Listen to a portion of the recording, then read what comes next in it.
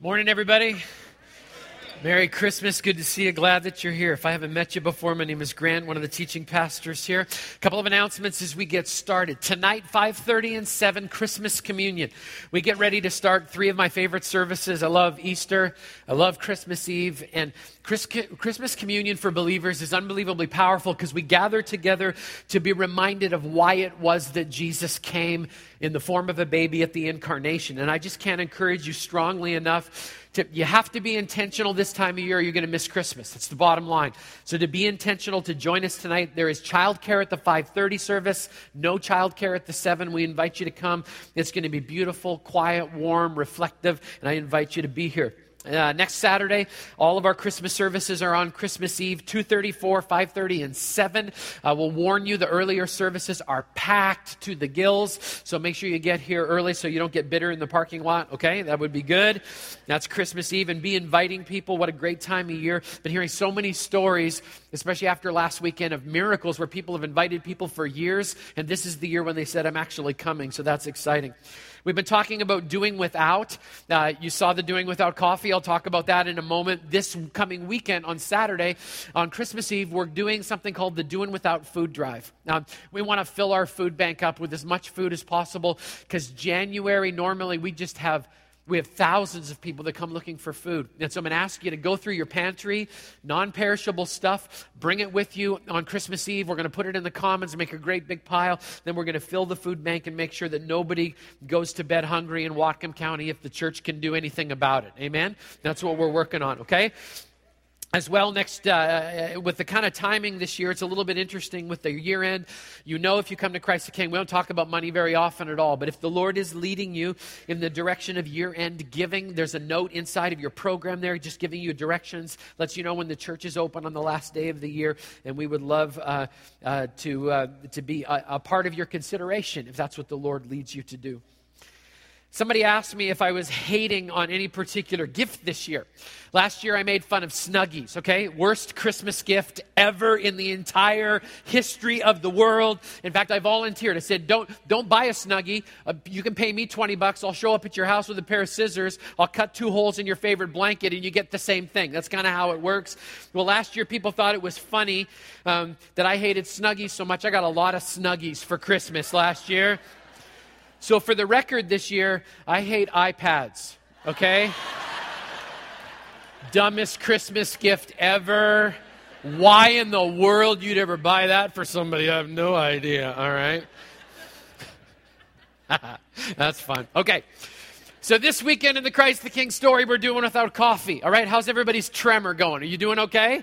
All right? You walked in today and some of you saw there was no coffee and it made you bitter, didn't it? I mean, just be honest. Let me tell you why we're doing without coffee. We're doing without it so that we can take all of the proceeds of what we would normally spend on coffee at a weekend of Christ the King, and we're going to send it to Africa, and we're going to do a clean water project in a village over there, which I think is just an awesome cause for us to be involved in. Hopefully knowing that kind of took your bitterness away. If it didn't, you need therapy, and I can refer you to somebody in the community, okay? This weekend, we're actually going to talk about bitterness because it just seems to boil up in our lives. Last weekend at 2 of the services, I forgot to light the Advent candle. People freaked out. How can I celebrate Advent if you don't light the candle? You need therapy too. Like if that throws you off, you need help, seriously. I mean, in a time when we're supposed to be focusing on love and joy and peace and hope, there's just something about this season that seems to magnify feelings of bitterness. Even I'll use the word hate. I mean, our family systems, they just seem to bring out the best and worst of our feelings because we've got to deal with people who may have hurt us or we've hurt in the past. I mean, our parents, our in-laws, our exes, our obnoxious extended family. I mean, I just start talking about it, and some of you get bitter because they're on their way, you know? They're showing up this week. I think the innkeeper in the Christmas story gets a bad rap. I mean, every year he gets portrayed by some bitter kid in these Christmas pageants all over the country. You know, he's always portrayed by this angry child with oppositional defiant disorder, you know, and he stands on the other side of the door, and when the pregnant lady walks up, he opens it up and he utters the famous line, you know, no room. And we all think, what a jerk. You can't say that to a pregnant lady. You know, who made his life so miserable? And those of you who are planners, you actually side with the bitter innkeeper because it's like, it's not his fault Joseph and Mary didn't plan ahead and make reservations. You know, seriously. Okay, if you think that at a Christmas pageant, you really need therapy, just so we're clear, okay? We always see the innkeeper as the bitter guy in the story. I mean, would it freak you out and make you bitter if I told you that he actually doesn't exist in the story? It's true. He falls in the same category as the little drummer boy. He's not there, okay, according to the Bible. Some of you are like, are you serious? Yeah, the Bible says this. So Joseph also went up from the town of Nazareth in Galilee to Judea, to Bethlehem, the town of David, where he belonged to the house and the line of David. He went there to register with Mary, who was pledged to be married to him and was expecting a child. While they were there, the time came for the baby to be born, and she gave birth to her firstborn, a son. She wrapped him in cloths, placed him in a manger, because there was no guest room available for them. That's all it says. There's no mention of an angry guy saying no room. Here's the shocking truth. There was no angry, bitter innkeeper. Some of you are like, are you really? All of these years I've been lied to. Some of you actually played the innkeeper in a kids program, and you're really ticked off right now. Because now you know why you got cast in that role, right? Yeah, okay. So if we can't use the innkeeper to talk about bitterness, where in the world can we go in Scripture to get a little help if we're kind of struggling with forgiveness or dealing with troublesome people in our lives this time of year? Well, a couple of weeks ago, we actually went to the Old Testament to find a story of hope, and we're going to do that exact same thing again this weekend. 2 Samuel 16 is in the white pages of your Bible. I've yet to find somebody who actually knew this story and the outcome of it as I've preached this all weekend long. Maybe somebody at the 10 o'clock can actually improve our level of biblical literacy here. 2 Samuel 16 tells a tragic story of bitterness. And I'm not going to tell you the entire story. I'm not going to read the whole thing to you. It would take way too long. So I'm going to give you a Cliff Notes summary, okay? It starts with this point. David was the king of Israel at this point in history, but his family was a mess. An absolute mess. There was no old-fashioned family Griswold Christmas for David's family, okay? So if your family's jacked up, you're in good company when we talk about King David. One of David's closest friends was a man named Ahithophel. I practiced that all week so I could get it right, okay? And you can pray for Mariette, our interpreter right now, because she's going to have to sign Ahithophel a lot this morning, okay? Can we give it up for Mariette? That's awesome, okay? Ahithophel was a beloved advisor to King David. 2 Samuel 16:23 says this. Now in those days, the advice Ahithophel gave was like that of one who inquires of God. So David actually believed Ahithophel was a godly man who asked God questions and he could give wisdom when David needed to know something specific. These guys were close. David trusted his friend to give him godly advice, but the problem was this. There was a falling out between these two friends. You've probably been there before, right? You got a really close friend and you seem to be really connected with that person, and then suddenly one day they just flip on you. They just disappear out of your life. You have no idea why. All you know is they just walked out angry, and I don't really know what the deal is. David writes about the falling out with Ahithophel in Psalm 55, where he says this. If an enemy were insulting me, I could endure it. If a foe were rising against me, I could hide. But it's you, a man like myself, my companion, my close friend, with whom I once enjoyed sweet fellowship at the house of God as we walked about among the worshipers. David's saying we used to go to church together. We used to hang out together. I just don't know exactly what happened inside of our relationship. And so I started doing some study because I'm asking the question, what could have caused this falling out? What could have come between these two incredibly close friends? Started asking God the question, why in the world is Ahithophel so angry and bitter? Started doing some genealogy work, started doing some study, started pushing back the edges of Scripture to find out. And this is what I found out. Ahithophel was Bathsheba's grandfather. Bathsheba's grandpa. Bathsheba was the woman that David spied on while she was taking a bath on her roof. King David was a peeping Tom at one point, just so you know.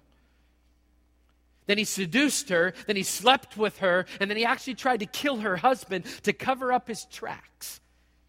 Apparently, Grandpa got just a little ticked off about how King David treated his grandbaby. I'll tell you something. You hurt McKenna, my daughter, I'll hurt you. But that is not even close to what will happen when Ernie and Leonard, her grandfathers, get a hold of your sorry existence. And I'm going to tell you, Leonard's already dead, but he'll find a way if you mess with his granddaughter. Just so you know, okay? Well, apparently Grandpa's just a little ticked off, and this friendship is over. History tells us this. David's son, his name is Absalom, tries to steal his father's kingdom, and Ahithophel actually flips sides. He moves over onto Absalom's side. David's on the run, and his former friend is in his throne room helping David's rebellious kid take over the country. Time goes by, and Ahithophel carries bitterness and unforgiveness in his heart, and we run into this story 11 years later. 11 years, he's carried this bitterness in his heart. He buries it down deep. He stokes it. He pokes it. He nurses it. He lets it grow. He fans it into flame, and it takes root deep down in his heart.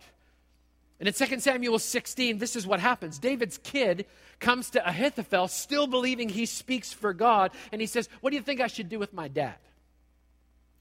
Ahithophel's answer shows us just how deep the root of bitterness goes. This is his advice to Absalom. He says, this is what I want you to do. I want you to disgrace your father. Okay? This is a PG-13 kind of an area, so I'm not going to get into a lot of the gory details. This is what I'm going to tell you. Ahithophel says, this is what you need to do to David. You need to take all of his wives, plural, because he had more than one. He was living in disobedience. You need to take all of the ladies of David's court. You need to go out in public on the top of a mountain and have sexual relations with every single one of them, and the entire nation should watch. That's sick. That's unbelievably sick. And that's what bitterness does, folks. It makes us do things that we would never think of doing. It makes us say things that we would never think of saying. It makes us act in ways that are completely out of character for us. He goes even further. The Bible says this. Ahithophel said to Absalom, I would choose 12,000 men and set out tonight in pursuit of David. I'd attack him while he's weary and weak. I would strike him with terror, and then all the people with him will flee. I'd strike down only the king, bring all the people back to you. The death of the man you seek will mean the return of all. All the people will be unharmed. And this plan seemed good to Absalom and to all the elders of Israel. Disgrace your father. Then he says, I want you to chase your father. Chase him down. He's weak right now. You need to pursue him with everything in you. Don't you rest until David is dead. Hunt him down like a dog. And then I want you to kill your father. Okay, can I just give you some keen insight into the obvious here? Ahithophel is bitter. He's bitter. He's angry. Now, some of us just kind of look at that and go, man, that guy needs some help. Like, somebody needs to help that guy out. Before we judge Ahithophel, let me just share with you some of the statements I've heard from people in our church over this past week that kind of maybe will bring us back to the fact that we're not as far removed from this story as we'd like to be. I can't believe what my parents did to me. I can't believe they broke up with me the week before Christmas. I can't believe my ex is keeping my kids away from me at Christmas time. I can't believe he abused me when I was 6. I can't believe that she left me for him. I can't believe they stole from me. I gave them a job, and that's how they said thank you. I can't believe they lied to my face. They said they were Christians, and they said they were my friends. Boy, it got quiet in here. Before we judge David's friends, maybe we need to stop and learn, because I think this affects all of us at some level. All of us. And if we can't learn something from this, this is the most depressing Christmas message that you've ever heard, okay? So let's turn the corner a little bit. What can we learn? We can learn this from Ahithophel's story. Number one, bitterness is when we drink poison in the hopes that it'll hurt somebody else. Somebody hurts us, and so we focus on the hurt. We nurture the hurt. We stoke it. We poke it. We do all of the things to try and keep it alive. We pour ourselves a big cup of bitterness, and then we drink it thinking it'll actually hurt the other person. It's infecting our own heart, but we just think somehow if we just ingest it, that it's going to actually wound that other person, and it's going to balance the scales. It doesn't. But that's what bitterness is. Secondly, bitterness grows when we allow a hurt to become a hate. The only answer to stopping a hurt in its tracks and not allowing it to grow into a hate is to do this difficult, painstaking work called forgiveness. And this is where so many of us get stuck because we believe our bitterness is justified. I hear this all the time. Grant, if you only knew what they did, you wouldn't tell me to forgive. If you only knew how they hurt me. I mean, can you hear Ahithophel defending this? He ruined my family. He hurt my granddaughter. He deserves to pay for what he did.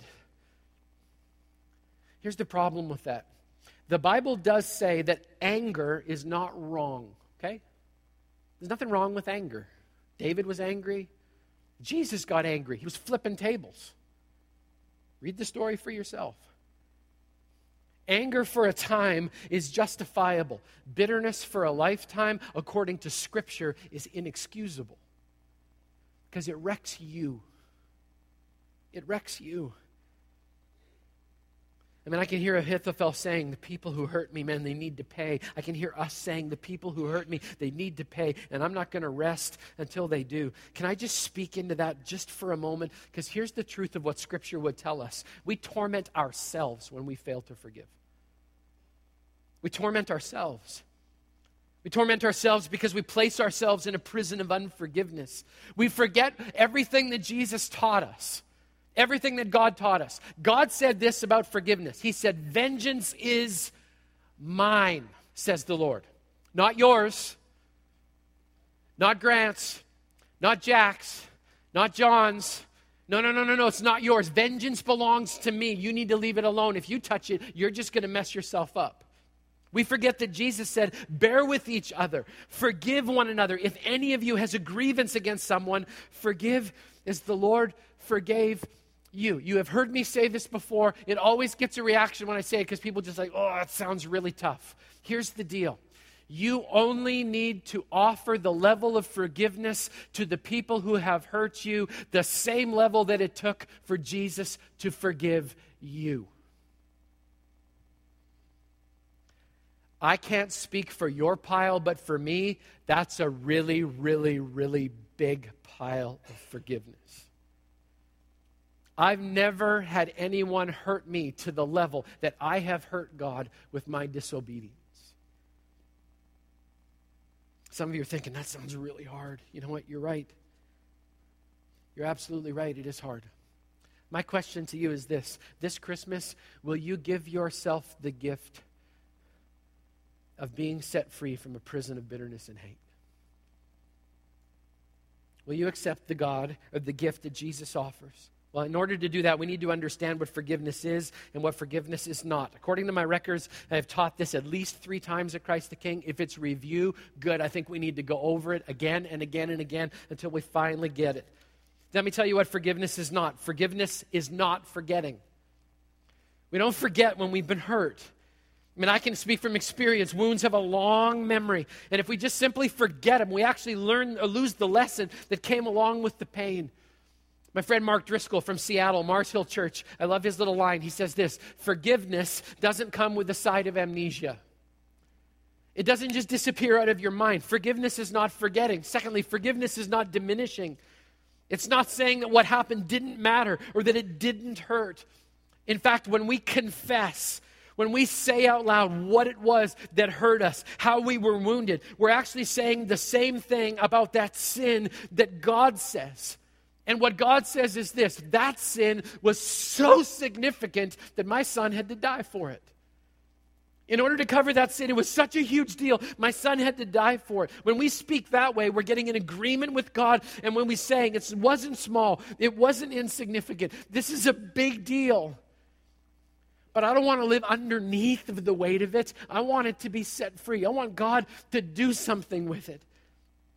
Forgiveness is not diminishing. It's not overlooking. It's not pretending it didn't happen. It's not sweeping it under the rug. I mean, does anybody else read a newspaper or open the internet these days and see what happens when you try to sweep something under the rug when it comes to sin? I mean, just look at the front page of your newspaper these days. People were trying to cover stuff up. This is what I have found. When you sweep it under the rug, it'll grow bigger legs and crawl up the other side.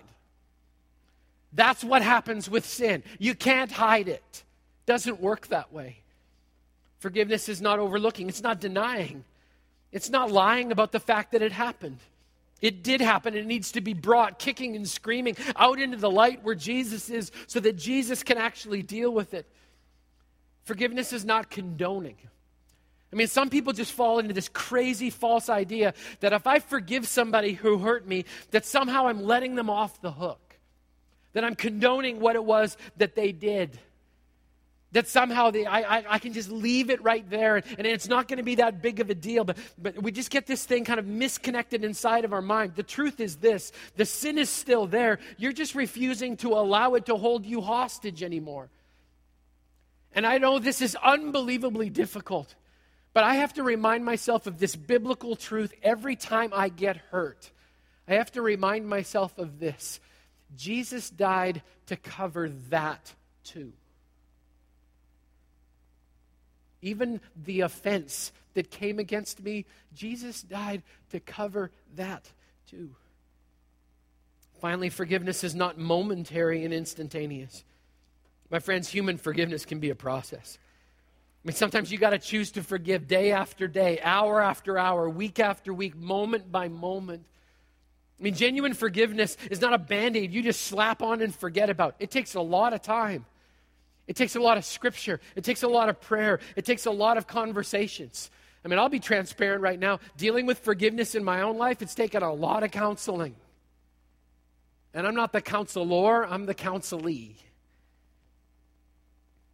The question is really this.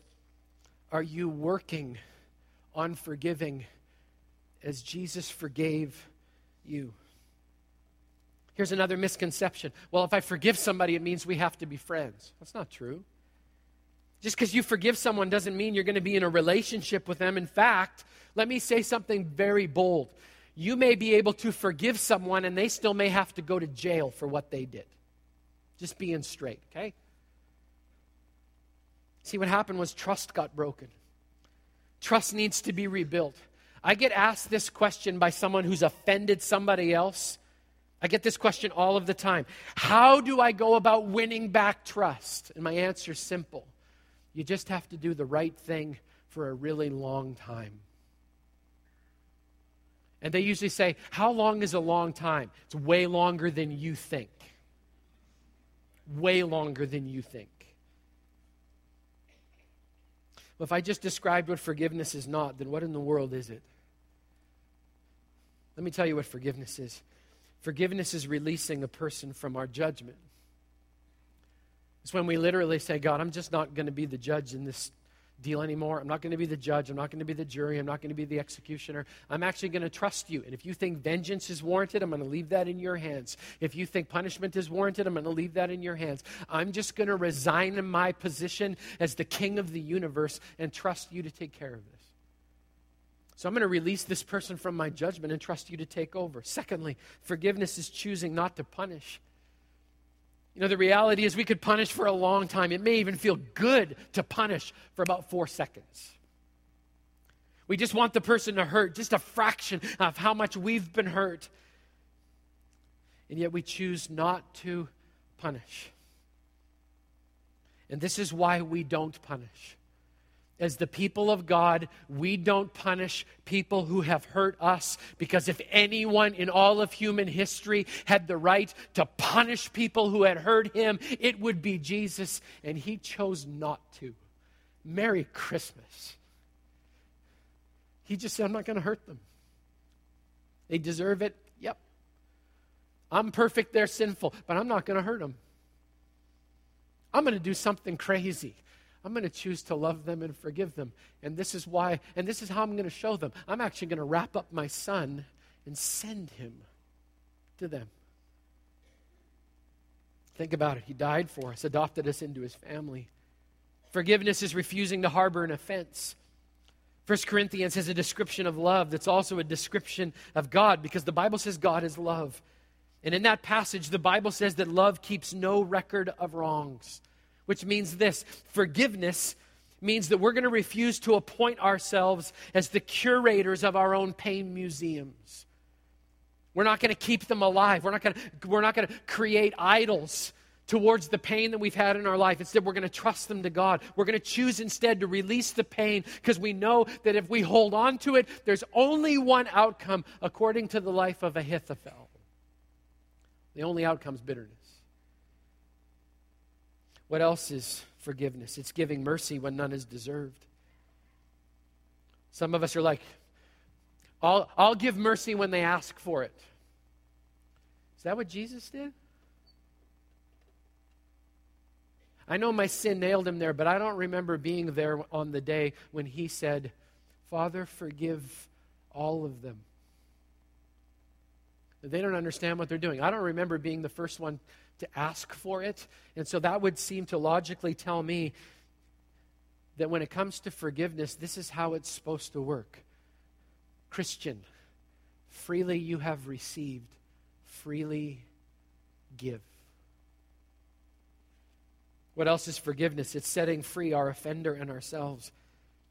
When I choose to forgive, I choose to be and act like Jesus. I treat those who've hurt me like Jesus treated me when I hurt him with my own sin. And I hold on to the scripture that says there's a freedom promised for those who are willing to be like Jesus. And finally, forgiveness is ongoing. Sometimes you got to choose to forgive over and over and over again. Not because the person that hurt you needs forgiveness over and over and over again, but it's part of the process of us releasing that hurt and being healed. Here's the final tragic point from Ahithophel's life. Bitterness only hurts you. The tragedy of 2 Samuel 17:23 is this: Ahithophel commits suicide. He takes his own life. He ends his own life because his bitterness consumes him. That's what happens when you refuse to forgive. It will consume you. And this is what I think God wants to do this year. What if that tiny little piece of bitterness or hate that we've kept in our soul for a really, really, really long time,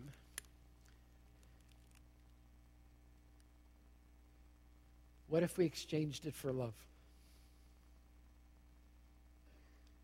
What if the very miracle that God offered to us, we offered to every single human being who's ever hurt us? What if we decided this year, instead of spending Christmas in the prison of bitterness, what if we took Jesus up on the offer to open up that door and walk free? What if we let it go? You know where you find love? You find love in the story of Jesus. Let me read to you the heart of God for forgiveness for every person in this room this Christmas time. 2 Corinthians 5 says this. Just listen to these words. Therefore, if anyone is in Christ, the new creation has come and the old has gone. All this is from God, who reconciled us to himself through Christ and gave us the ministry of reconciliation. That God was reconciling the world to himself in Christ. Here's the crux of the whole thing: not counting people's sins against them. And he's committed to us the message of reconciliation. We are therefore Christ's ambassadors, as though God were making his appeal through us. We implore you on Christ's behalf, be reconciled to God. God made him who had no sin to be sin for us, so that in him we might become the righteousness of God. That's what we're going to come together and remember tonight. We're going to remember that he who had no sin on him was made sin for us so that we could experience forgiveness. Here's the issue with a lot of us in the room. We're really good with forgiving everybody else. We have an issue with two other groups of people. Well, actually, maybe I'll put it this way. One other person and one other God. We forgive others, no problem. Have you ever given yourself the gift of forgiving yourself? I meet people all the time that have not forgiven themselves for stuff they did when they were in high school. Really? Why don't you let that go? God said he didn't remember it. Why are you holding on to it? Why not seek that forgiveness? Some of us are here today and we're just angry at God. We won't forgive God because we didn't get our answer on our timeline. So maybe we need a little time just to kind of think and process this through. So here's what we're going to do. We're going to celebrate the fact that when God came to offer us forgiveness, he didn't do it in an angry, loud way. That's what I love about Jesus. He didn't just show up, could have, didn't just show up and say, okay, here's how forgiveness works. Stop being bitter. No room for that in your heart. Get your act together, smarten up. It's not the way he came to offer us forgiveness. In fact, the truth is he came quiet. He came soft and slow. Kind of like a winter snow comes and covers the earth and actually, for a little while, convinces us that it can actually be beautiful. So I'm going to ask Pastor Mike and the team, they're going to come back and join me, and we're going to finish the service different. We're not done right now, but they're actually going to sing for us. And while they're singing, this is what I want you to do. I want you to forgive the person who's hurt you the most. I want you to forgive yourself. And if you're angry and bitter at God for something, then maybe you need to make that right with him. You simply need to forgive as the Lord Jesus forgave you. So these guys are going to play a quiet song for us. We're going to think, we're going to reflect, we're going to pray. And then I'll come back and we'll dismiss with a word of prayer. Let's do some hard work right now.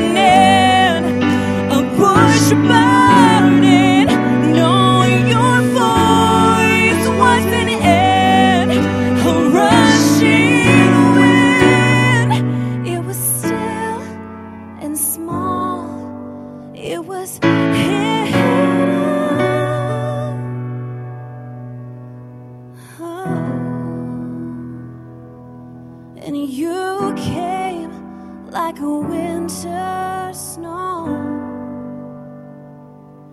You were quiet and soft and slow, falling from the sky in the night to the earth below. Oh, yes, you did, Lord. You came falling from the sky in the night to the earth below.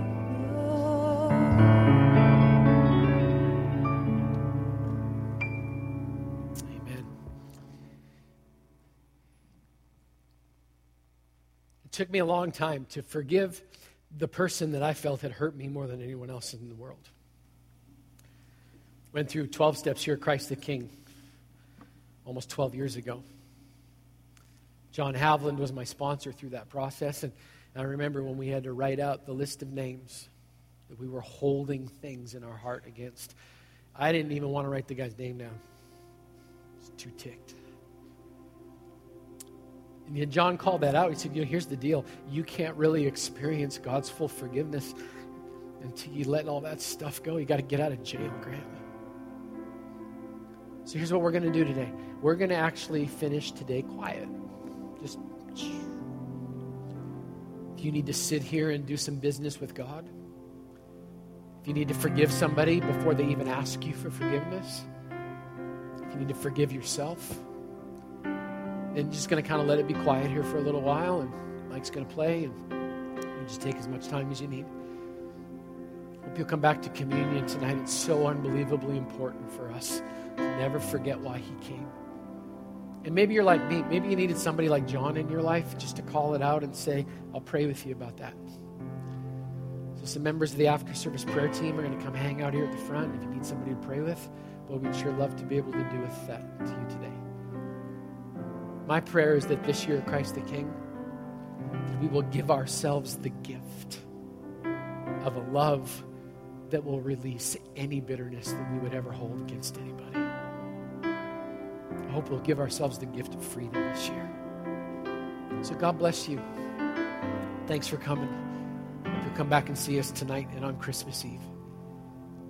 God's doing some incredible things, and you can spend as much time as you need here with him. Thank you for coming.